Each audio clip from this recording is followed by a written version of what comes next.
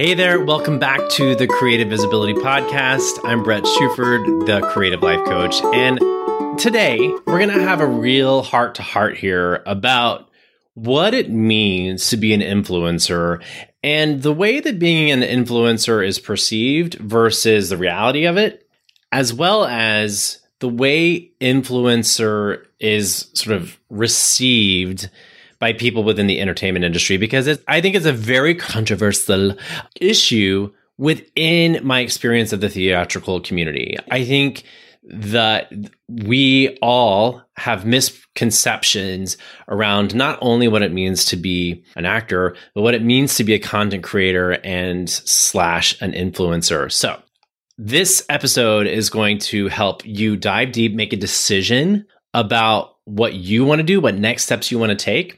And also maybe even clarify some goals that maybe you've had in the back of your head and have been sitting back waiting to take action on. Because I know for me, when I started really owning my passion for social media, I was kind of embarrassed. So a little history about me is I love people. I love technology. I'm definitely, and if you're this person, you are meant to be in my life. I'm the person in my family that always set up the new technology, the new DVD player or VCR, even as a kid. Like I was that guy. I could figure out the remote control. And especially with computers, was obsessed with our Tandy 2000 from Radio Shack, holla, children from the 80s.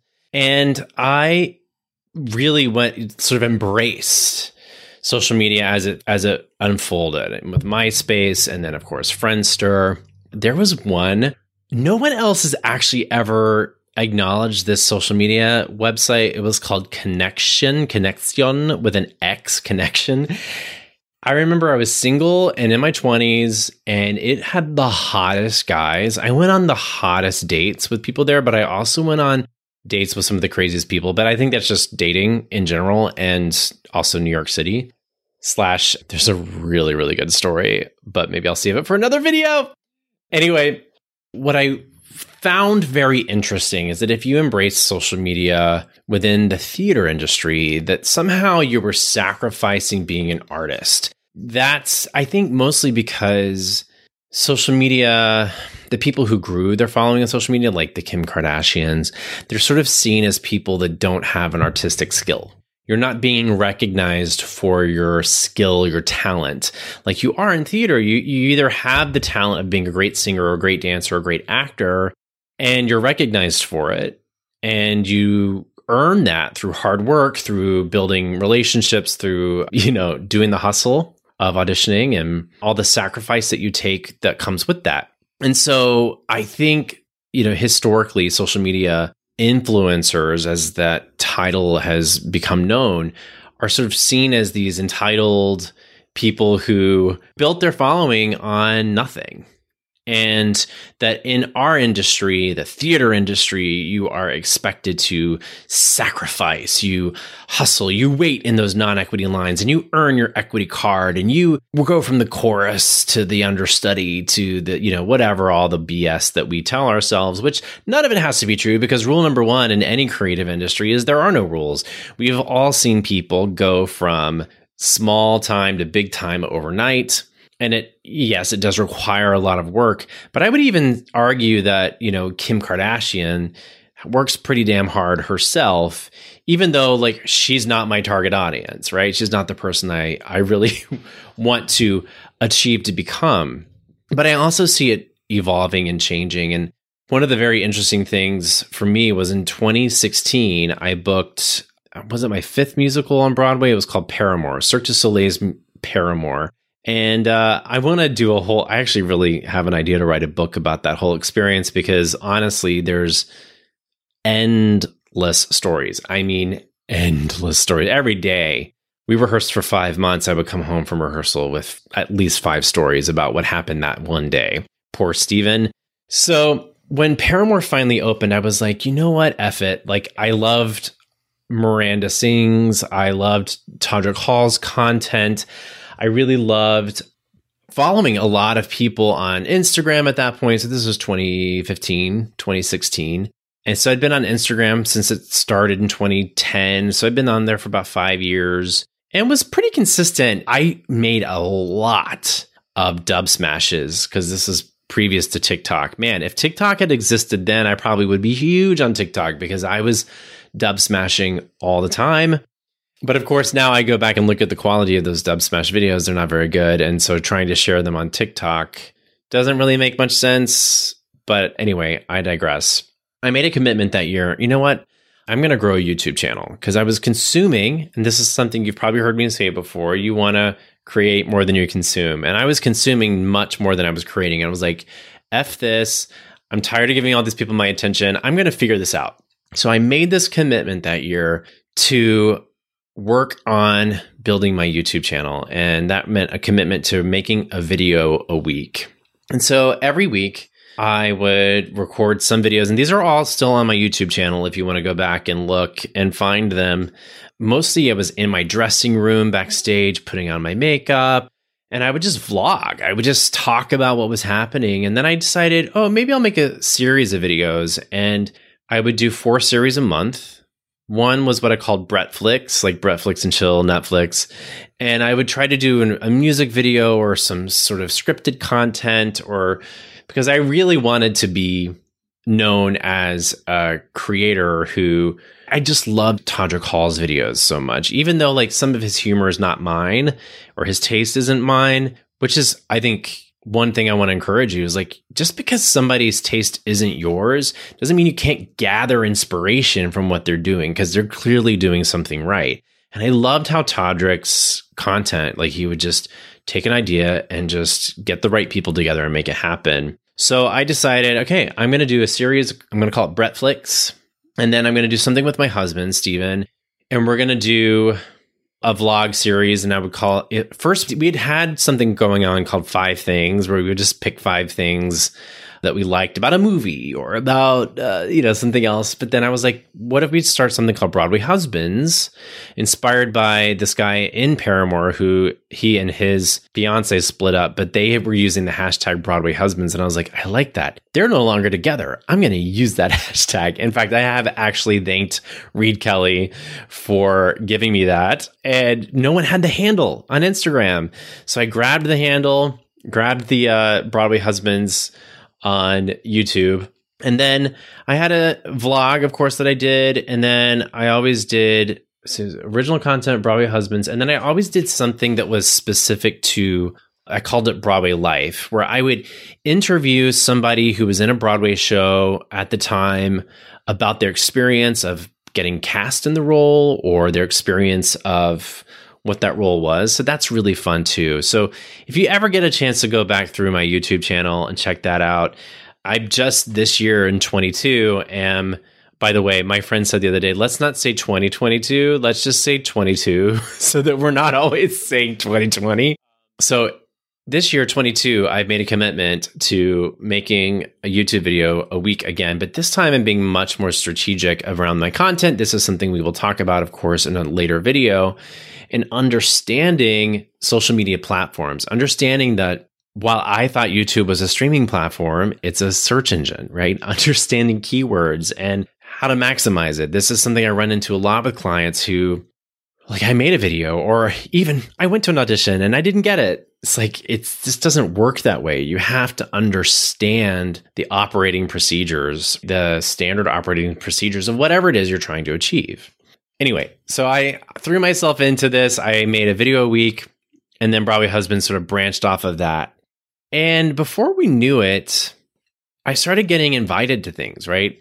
I was super surprised by the way that I would reach out to press agents at Broadway shows and say, I'd love to interview this star or this person for my YouTube series. And they would let me. Because A, I was in the industry. I mean, I had credibility, right? So I wasn't just some random person asking to go backstage. But B, it helped them. It helped grow awareness of the show, of the brand, of the person. So always understanding that you don't have to have a huge following. I think even at that time, I maybe had 200 YouTube subscribers. Now, I don't even have that many. I only have like 2,300 YouTube subscribers at this point. But even with that, I was able to make connections and establish myself within the industry as a leader. And more than anything, it wasn't even about getting into the right rooms. It was about showing up consistently. So the number one thing I hope anyone who wants to be a content creator, anyone who wants to be an actor, it is just about continuing to show up no matter what, even when you don't want to, even when you're frustrated and you're disappointed, because it is your job. And if you don't, the way you do anything is the way you do everything. So if you don't show up, even when you don't want to be there, you're going to never get the results that you want. And I've learned that over and over again in so many different ways. But the biggest frustration I had was as we became influencers, right? As Stephen and I would get invited to events that we would show up and it would be a lot of like mommy bloggers, which is not a bad thing. But my perception of that is, yes, they probably make money now. It is a lot of work creating content, publishing, going and shooting video, if you're good at shooting photos and writing out the blog posts and publishing them consistently, it is a lot of work. Negotiating brand deals and sponsorships, recording a podcast. Hello. But I would go and think, but we're actors. Like, I want to be working as an actor. I want to be working in collaboration with artists. And I was always afraid I'd get lumped in with this influencer crowd. But I also recognized that by being there, we were shifting what that is, right? What if instead of going, oh, I don't want to be lumped in with these people, I was going, it's cool that I'm lumped in with these people, because what if I could encourage this mom to make going to the theater part of her blog, going to the ballet, going to the symphony, supporting the arts, as opposed to just shopping cute outfits? Because that's really what so much of this idea of an influencer has started out as people who just show off their outfits, like it to know it, purchase it. But our goal has always been to show that a career in the arts, a life in the arts is possible, and inspire people to support the arts in as many ways as possible, which of course is challenging during COVID times. So number one, I think it was just really understanding that it's about consistency and showing up. The second thing that I think is really important in learning is, like I was mentioning earlier, is understanding the platform you're choosing to be on. What I think the misconception for a lot of actors who want to use social media to grow the awareness of them as an actor, as a brand, as a performer, is they think they need to be present on as many platforms as possible. And that's just not true, because each platform basically has its own language. So trying to learn Italian, French, Japanese, and Chinese all at the same time is just never going to happen. What you want to do is focus on one platform and really understanding the language of that platform. So if it's Instagram, just get really good at Instagram. I talked about this in another episode where, I want you to dominate, not dabble. But YouTube is its own language. So understanding keywords, like putting video on YouTube and then expecting people just to randomly find it, it's just not going to happen. You're going to be very disappointed. But if you're carefully researching your audience and your niche, maybe we'll do a separate episode about niche and understanding what a niche is, how to find your niche, but understanding that content creation is, especially if you're an actor and you're trying to build a creative personal brand, it's about consistency, it's about knowing your audience, and it's about knowing the platform that you're on so that you can maximize it. And a lot of times that's just as simple as looking at what other people are doing. So I realized once I realized Broadway Husbands was a brand that was going to grow and become a recognizable brand, I started looking at other gay couple Instagram accounts and seeing what they were doing. So I noticed a few things on Instagram that they were doing that I started to do. They were tagging what they call, feature accounts. Feature accounts aren't necessarily accounts owned by one certain brand. These are Instagram accounts that take other people's content that are relevant to a niche and they reshare that content. So I was noticing gay couple accounts were tagging certain feature accounts. One would be like Queer Tea. One would be the gay magazines, or one was called Gays with Stories. If they were dads, they were tagging other accounts, right? So I was just looking at what they were doing. And same thing with actor accounts. Were they tagging the photographers? Were they wearing certain clothes and tagging those brands? Were they tagging locations? Like just observing, what are the hashtags they're using? what kind of stories are they telling in the captions? And I would try to just gather inspiration and replicate my own version of that. I would take it and go, okay, if that was me, I'd probably put on a Disney shirt instead of a country shirt or whatever, right? And I would spin that around and make it so that it had more of my personality to it, but seeing what was working. And that started to grow our account in such a way that brands recognized us. The feature accounts would repost and share our stuff, which is really how you grow, is through collaborations. I would then DM other accounts or gay accounts and introduce ourselves and say, hey, like we're a couple, we want to do this, we want to be content creators. Tell us how you did it. We would have meetings. We would go live. We would offer to help in whatever ways we could. So being an influencer isn't necessarily about the amount of followers you have. It isn't necessarily about sacrificing your art so that you can be this commercial entity.